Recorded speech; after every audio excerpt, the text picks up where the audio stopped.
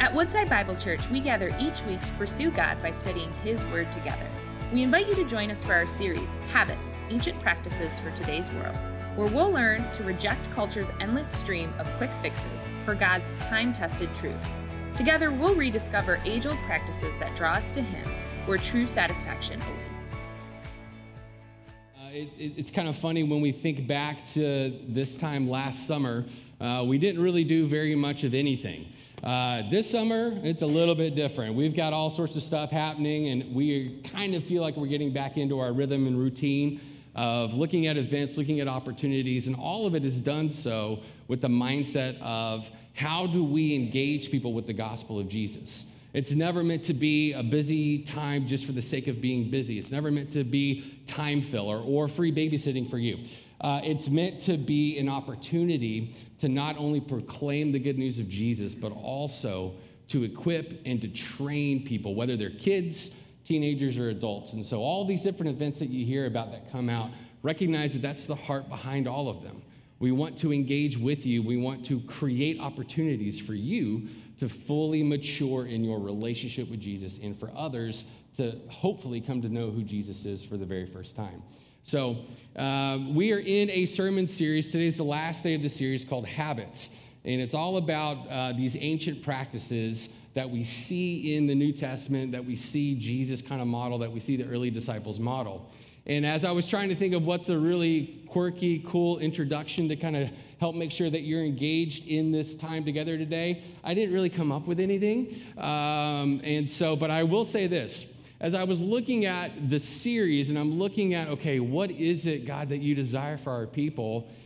That one word, habit, really kind of bothered me. And the reason it bothers me is that a habit kind of connotates something that you're just choosing to do because you think it'll be really good for you, right? We all try to have good habits in our life. I think it's easy for us to identify bad habits, but we all generally like to have good habits. But what we've been talking about the last 3 weeks is so much more than just a habit. It really needs to be something titled with discipline, right? When you hear that word discipline, probably what conjures up in your mind is not necessarily positivity in rainbow colors, right? It's not something that you're like, I love to hear the word discipline. It's a great thing. If you're a parent, you probably love that word discipline. If you're a kid, you probably despise that word discipline, right? But a discipline is something that's meant to be a little rough. It's meant to be something that's a little bit more intense, a little bit more like, ooh, I don't know. If you're a parent, when you discipline your children, hopefully you don't take great joy in doing that. If you do, we can talk later this week. But hopefully, when you discipline your child, what you're doing is you're choosing to correct their way of life. Or you're choosing to correct a particular attitude or behavior. A habit, you don't really teach and train your kids on habits. You model for them what it looks like, but a discipline is something that has so much more weight to it. And so I would almost propose to you that instead of marketing this sermon series as habits, we should have marketed it as disciplines. And I don't know if our marketing team is listening or watching this morning, but I'll talk to you guys later this week. But it's really this thing. I want us to have kind of the weight, or the fancy word is gravitas, that there's this heaviness to the word of discipline. And then when we take it into account and we look at it as a spiritual discipline, it's meant to be something that you work really, really, really hard at. And it's something that your flesh, that your mind, that your heart will probably want to battle against over and over and over again.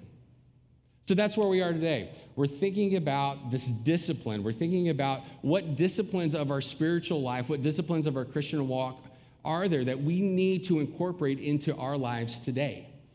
I don't know if you know this. I think we've talked about it a few times, but we actually have sermons. We have 14 different sermons about spiritual disciplines. And we chose to only do 3 in this series before we jump into our next series next week in Ecclesiastes, which is going to be a really great series for us to go through. But of those 14, we had to kind of think about what is it that our congregation, what is it that our campuses really need to hear? And so far, we've heard about meditating on Scripture and going a little bit deeper in our Scripture reading and intake than just simply a quick devotional. Last week, we heard about solitude and silence and this art and this practice of how is it that we quiet our minds, that we quiet our thoughts so that we can hear and listen clearly to what it is that God has for us. And today, as I was praying through and deciding what is it that we should walk through, the really fun and exciting one, the discipline of submission. Now, another word that you hear submission and you're like, are you serious? What a buzzkill. The sun's outside, it's 60 degrees. Why did I choose to come today? It's because you stayed home last week while it was raining. But this idea of submission, if you think about that word submission, again, it's another word that we don't necessarily incorporate into our normal life and into our normal vernacular throughout the week, right? If you walk into your office place and let's say that you are the boss, you're the leader, and you walk in and you say, good morning, team. Can't wait for you guys to be submissive to me this week. Don't know how well your employees are going to appreciate you. If you are a parent and you wake up this week or your kids wake up this week and you say, hey, good morning, kiddo. I can't wait for you to submit to me today. It's going to be a wonderful time, right? Even though I know that's most of us as parents, it's our hope and will that our kids will submit to us, right? Husbands and wives.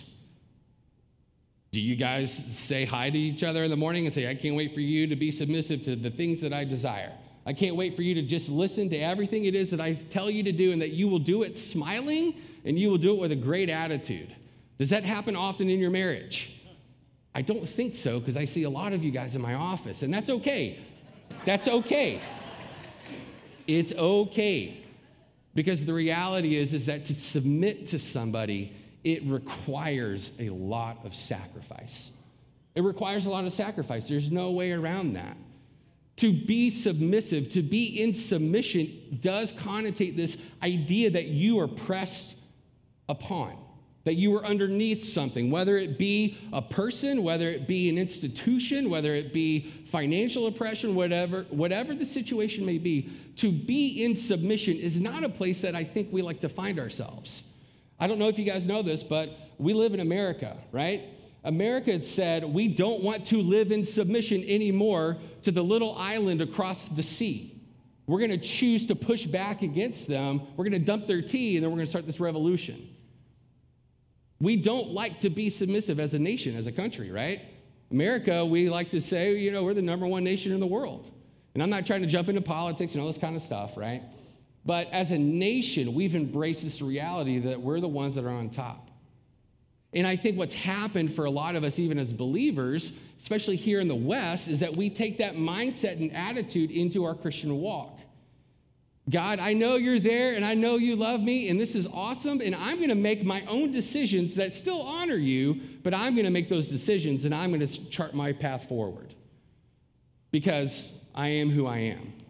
And I see these things, and I choose to go after those things. Now, it's okay for you to have choices. It's okay for you to want to make decisions. It's okay for you to see things in life and say, I want those things. I'd like to have those things. I'd like to pursue this career. I'd like to pursue that relationship. And it's okay for you to want to do that, so long as we embrace this discipline of submission where we are willing to be put under a loving, merciful, kind, and just God.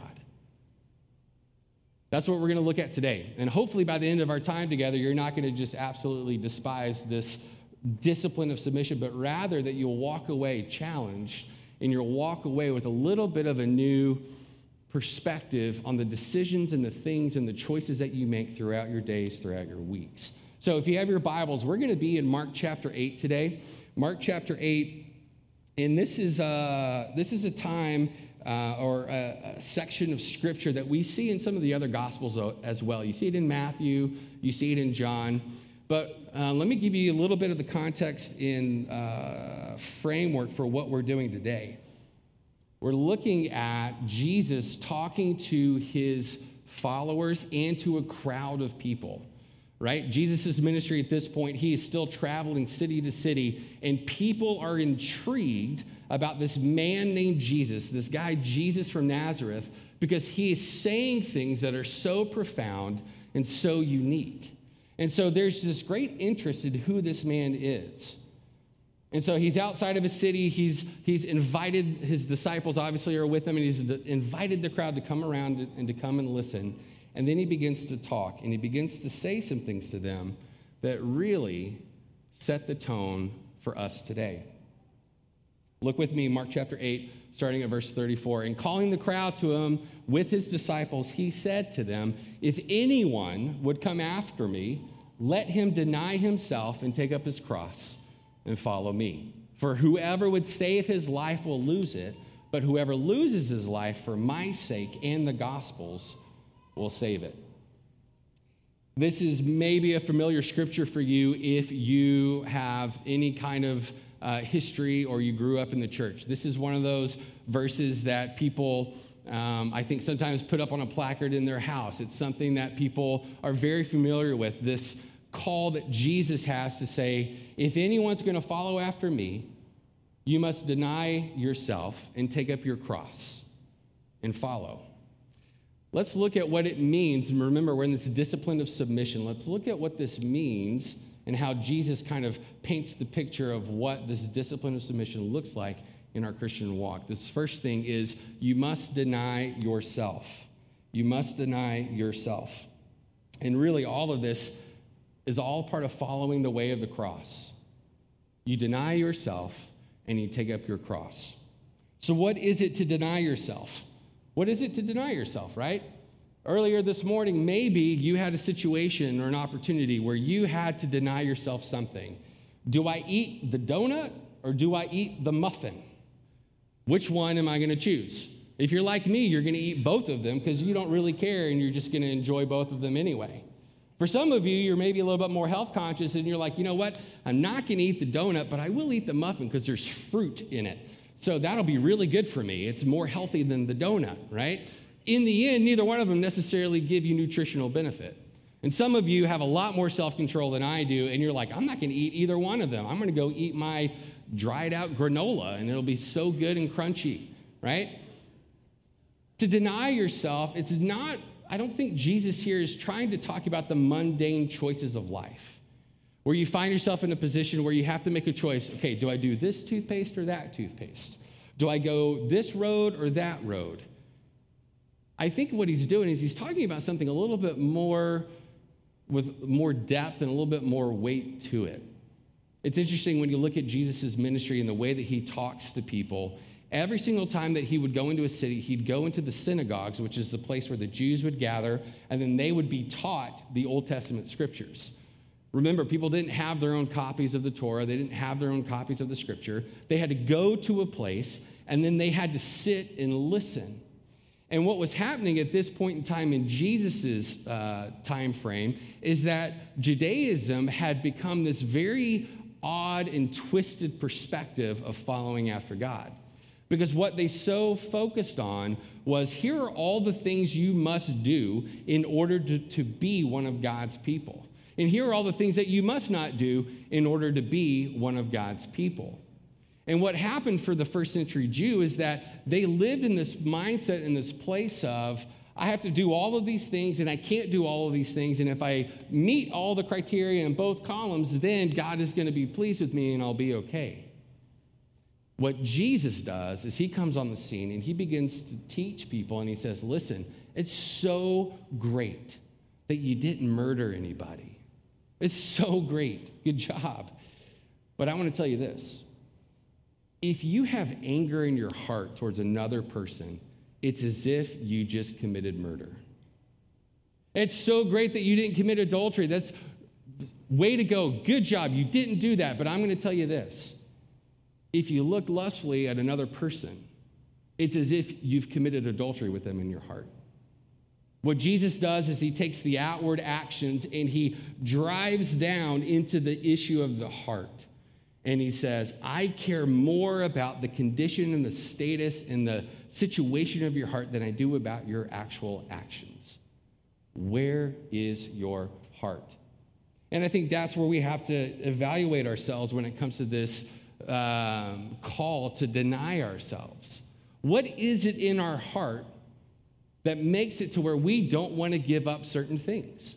What is it in our heart that kind of guides us to say, you don't have to listen to other people. You're an important person. You're 20 years old. You know how to live your life. You don't have to listen to other people tell you what to do. What is it? What is that reflection of in our heart? There's a guy named Richard Foster, brilliant theologian, and he wrote the book really on spiritual disciplines. And his book is called Celebration of Disciplines. And I encourage you to look it up and buy one. It's a great way to kind of jump into a quiet time or a devotional time. But in this book, this is what he says about really this practice and this discipline of submission. When you engage in it, what it does is it helps you deal with the terrible burden of always wanting to get our way or always ending to get our way. Let's think about that for a moment. The terrible burden of always ending to get our way. Of always needing to get our way. Sorry about that. Always needing to get our way. Does anybody struggle with that? Does anybody struggle with always needing to get your way? Every parent in the room should raise your hand right now. Okay, I went to the pool yesterday. I was going to sit there. I was going to sermon prep, and I was going to read. And what did my kids do the entire time? Daddy, get in the pool. Daddy, get in the pool. Daddy, get in the pool. Daddy, get in the pool. Please just go play with other kids, right? I think we all struggle with this thing of like people or we want to have things go our way. And sometimes it creates a burden within us, and that we're always seeking opportunities to try to figure out how to get our way. Is anything coming up in your mind right now? Anything resonating with you of like, oh, yeah, that's true. I have this burden, this weight, this feeling of like, I've got to do this, I've got to work this way, I've got to be like this in order to get my way. But when we think about submission and when we think about this denying ourselves, that's when there's a freedom, a lifting of that burden to always have to get our way. Remember, to deny yourself doesn't necessarily mean the small, mundane decisions, but it's the condition and the issue of your heart. And the way that it plays out most often is the way that you interact with people, right? Let's think about that for a moment. Are you willing to consider the needs of other people around you? Are you willing to consider who that person is, where they come from, what their experience has been? Are you willing to give up your rights for the sake of those other people? Are you willing to surrender your right to retaliate against them, even if they do something offensive towards you? I was debating back and forth whether or not to talk about the whole pandemic thing, right? Because in the pandemic, I think for some people, they had the viewpoint that we were being oppressed and suppressed and being forced in submission to do certain things. Well, at the same time, there were also other people who were trying to encourage and say, listen, let's do something out of respect for other people. Yes, you don't have to do this. Yes, it may or may not work. Yes, all of these things, but let's consider our brothers and our sisters, and let's choose to give up our rights so that these other people may feel more comfortable, these other people may feel more at peace, these other people may feel that maybe things are going to be okay. And it's a hard thing, folks. It's a really hard thing. And we can't kind of unpack all of the lessons that we learned from this about our society, about the church, about just the way that we view politics and the way we view the way things are handled right now. But I think this idea and this discipline of submission, I think it's important for us to kind of evaluate ourselves. Were we willing to give up certain things for the sake of other people? Maybe another easier illustration would be this. Let's say that you start going to the gym, and let's say that you're weightlifting and you are at a certain level on your weights, and you're just feeling great. You're getting shredded and all this kind of stuff. You're loving life, and you have another person see you and your progress, and they say, "Hey, I want to come work out with you. I want to come lift with you." And you're like, "Sweet, come on, let's go."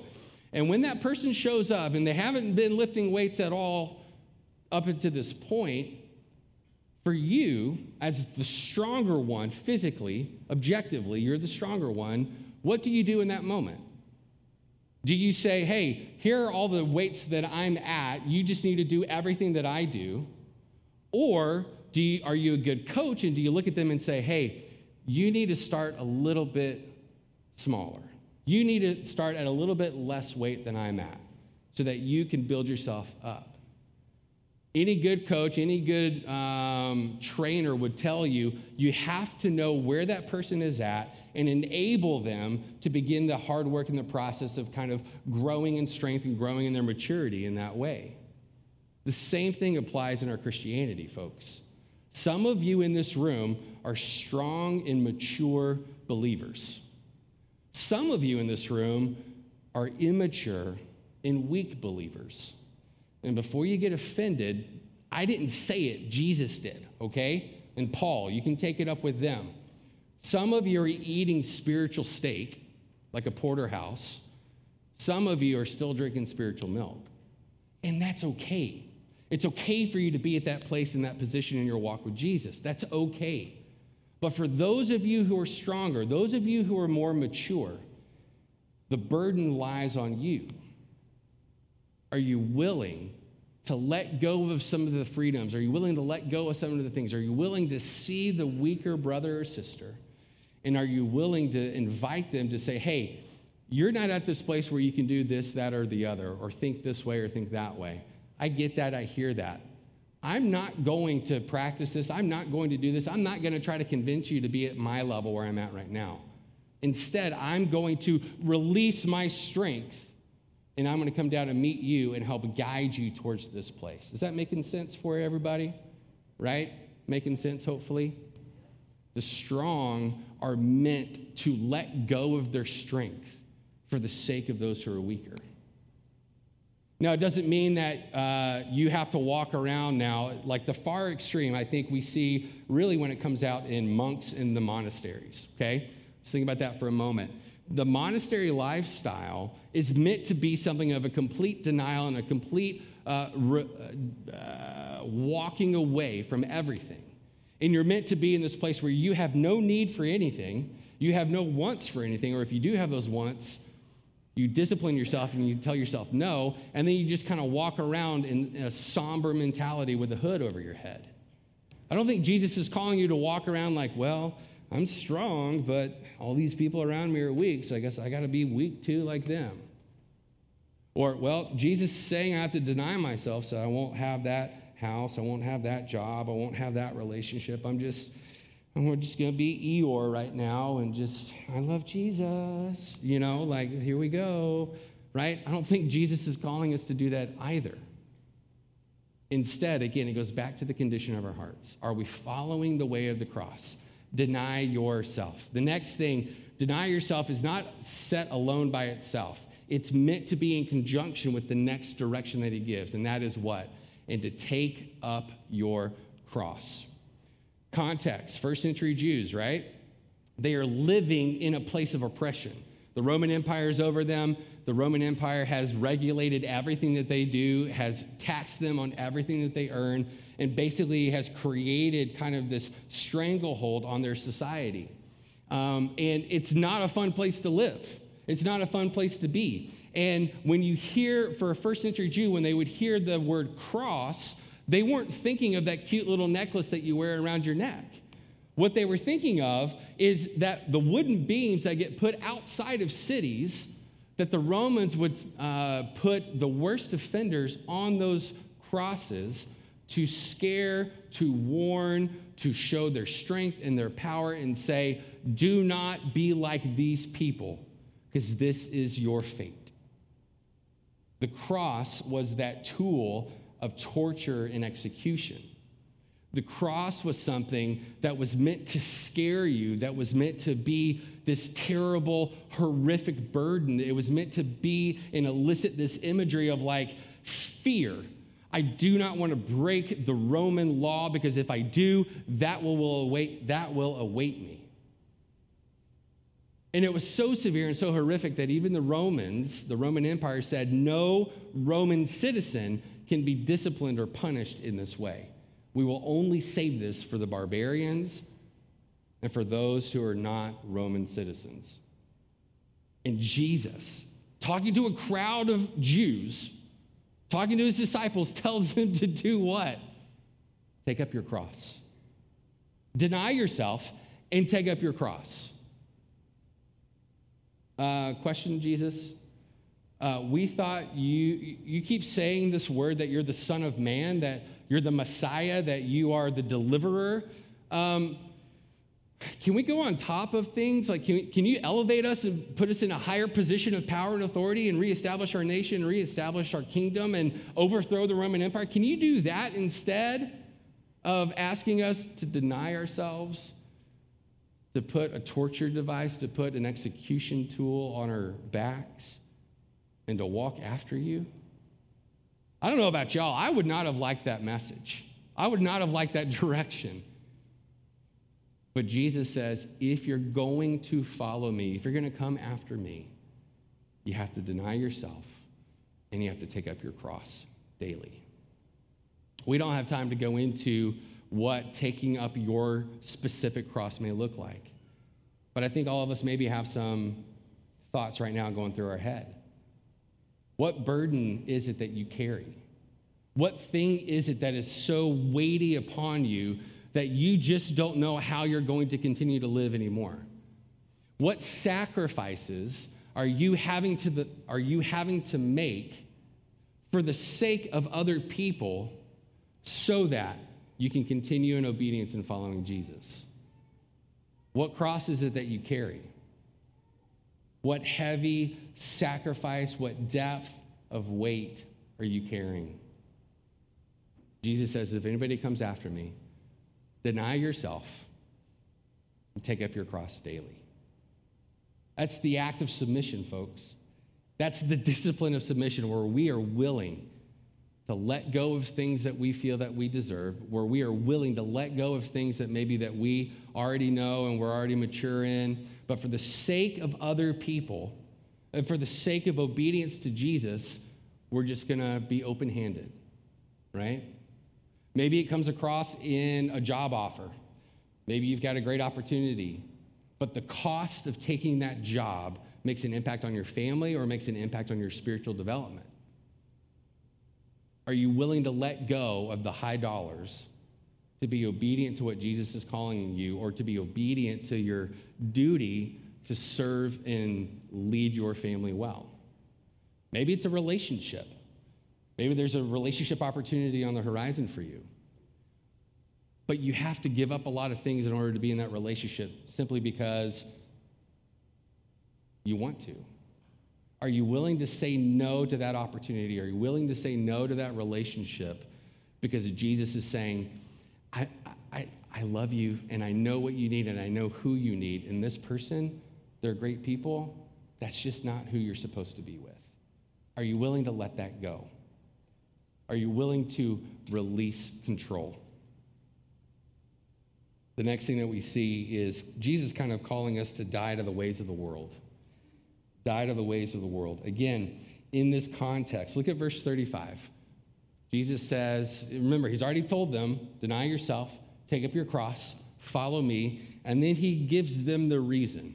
For whoever, this is verse 35, for whoever would save his life will lose it, but whoever loses his life for my sake and the gospel's sake will save it. There's a point and a purpose to you having this discipline and this heart of submission where you look at things and you say, am I doing this for the sake of Jesus? Am I doing it for the sake of the gospel message moving forward? You have a calling, church. If you're a believer, you have a calling, you have a mission, you have an expectation that God is going to use you to make an impact in the lives of other people. Maybe by the way that you live your life will have an impact on them, and they look at you and then they ask you the question, why is it that you gave up that job promotion? Why is it that you gave this thing up? Why is it that you choose not to do this, that, or the other? Why is it? Because the world would say, hey, you just need to climb the ladder in all areas of life. But maybe sometimes Jesus pulls you back a little bit and says, hey, I know you could do that, but I have a greater plan for you. I don't want you to take that promotion. I don't want you to be in that relationship because all these people over here are watching you, and I want them to see me through your life. Will you trust me in the thing that I'm telling you that may not make sense, that may make things in your life a little bit more uncomfortable than what you are used to. But are you willing to trust me? Are you willing to submit to what I'm leading you and telling you to do for my sake? Because I want that person to know about me. I want that neighbor to know me. I want your spouse, I want your kids to know me. So when we have this discipline of submission, what we're doing is we are fulfilling this call, we're fulfilling this mission to be on mission with Jesus and bringing the good news to all the world, to all of our neighbors, to all of our workplace, our coworkers, and to our friends. And I think something that we have to remember too, or ask ourselves the question, is Jesus really worth it? Is Jesus worth you living in an uncomfortable way? Is Jesus worth you sacrificing things that you really want? Is Jesus worth you being a little tense and having some burden? Is he really worth it for you? And the second question that we have to evaluate ourselves on is, my lost neighbor, my lost friends, my lost parents, my lost extended family members, are they worth it? Are they worth it? Jesus got himself in a lot of trouble with Jewish leaders for all the different things that he said. And one of the things that really kind of tipped it over the edge for the Pharisees and the scribes and the religious leaders was a title that Jesus gave to himself. It's a very simple title, the Son of Man. It's a very simple title. But behind that title, this is kind of what tipped the Jewish leaders over, and they said, we have to deal with him because he's blasphemous and he's not the picture of the Son of Man that we know. In the book of Daniel is a recorded prophecy and a recorded vision that Daniel has, and the way he writes it is, he says, the Son of Man will come riding on the clouds, and he will take his seat on the heavenly thrones. And all nations, all creation, all dominion will be given to this Son of Man. And he will rule over all, and he will rule over his people. So for the first century Jews, when they hear Jesus saying this, they look at Jesus and they say, I didn't see you come down on clouds. You were a carpenter over here. What good thing comes from Nazareth? You're just some lowly dude over here. The religious leaders saying, you're not trying to overthrow the empire. You're not trying to overthrow things. How dare you say that you are the Son of Man? And it's a misinterpretation that the crowd has. It's a misinterpretation that the Jews of the day had. Jesus did come down.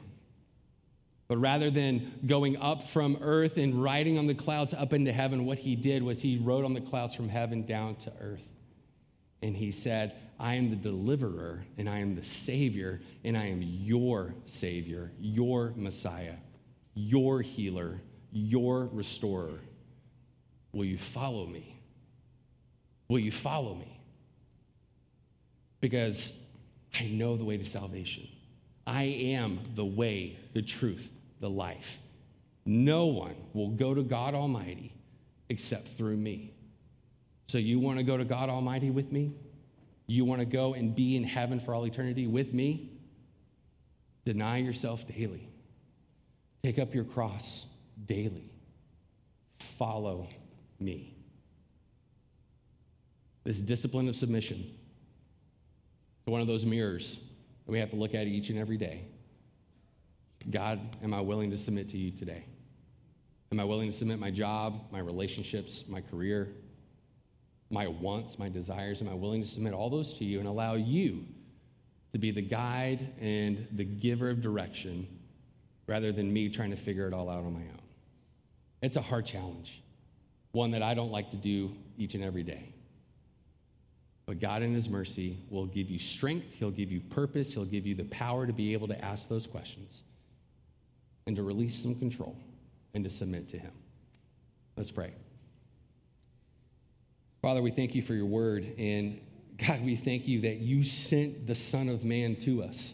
that you sent Jesus to us, not because of anything that we've done, not because of our own worth, but simply because you love your creation and you have a desire for us to be in relationship with you. God, this principle and this discipline of submission, I don't like, because I like to be in control. I like to make things work in the way that I want them to work. I like to be the ruler of my own life and my own relationships and my own career. And God, forgive me for those times when I don't submit to you. Forgive me for those times when I don't look at the needs of others around me, but instead just choose to look at my own and I ignore them. Forgive me, Lord, for that. And Father, I pray for a spirit of encouragement for everybody in the room today, everybody online, that God, that you would lovingly and kindly show us the areas of our life that we're not submitting to you. And would you help us to have this discipline of submission in all aspects of our life so that we can become fully mature, so that we can become strong followers of you. Not so that we're content and happy, but God, so that you'll use us so that my neighbor, so that she'll come to know who Jesus is. So that my coworker will come to know who Jesus is. So that my kids will see and come to know what it is to be a follower of you. Thank you, God, that we're part of a bigger mission that we can't really even comprehend.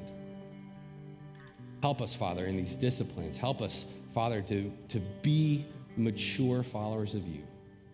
We ask all this in Jesus' mighty name. Amen. So as we sing, just be encouraged, church. The disciplines are meant to be tough. The disciplines are meant to challenge you. The disciplines are meant to be that thing that you have to work so stinking hard at. But is Jesus worth it? Are your neighbors or your friends or your family members who don't yet know him, are they worth it?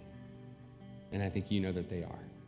So let's stand, let's sing, let's offer our praises up to the Lord and allow him to speak to you in this time of worship. Thank you for joining us today as we study God's Word together. We would love to hear how God is moving in your heart and get you connected into the Woodside Bible Church family. Head to woodsidebible.org/connect to introduce yourself to us today.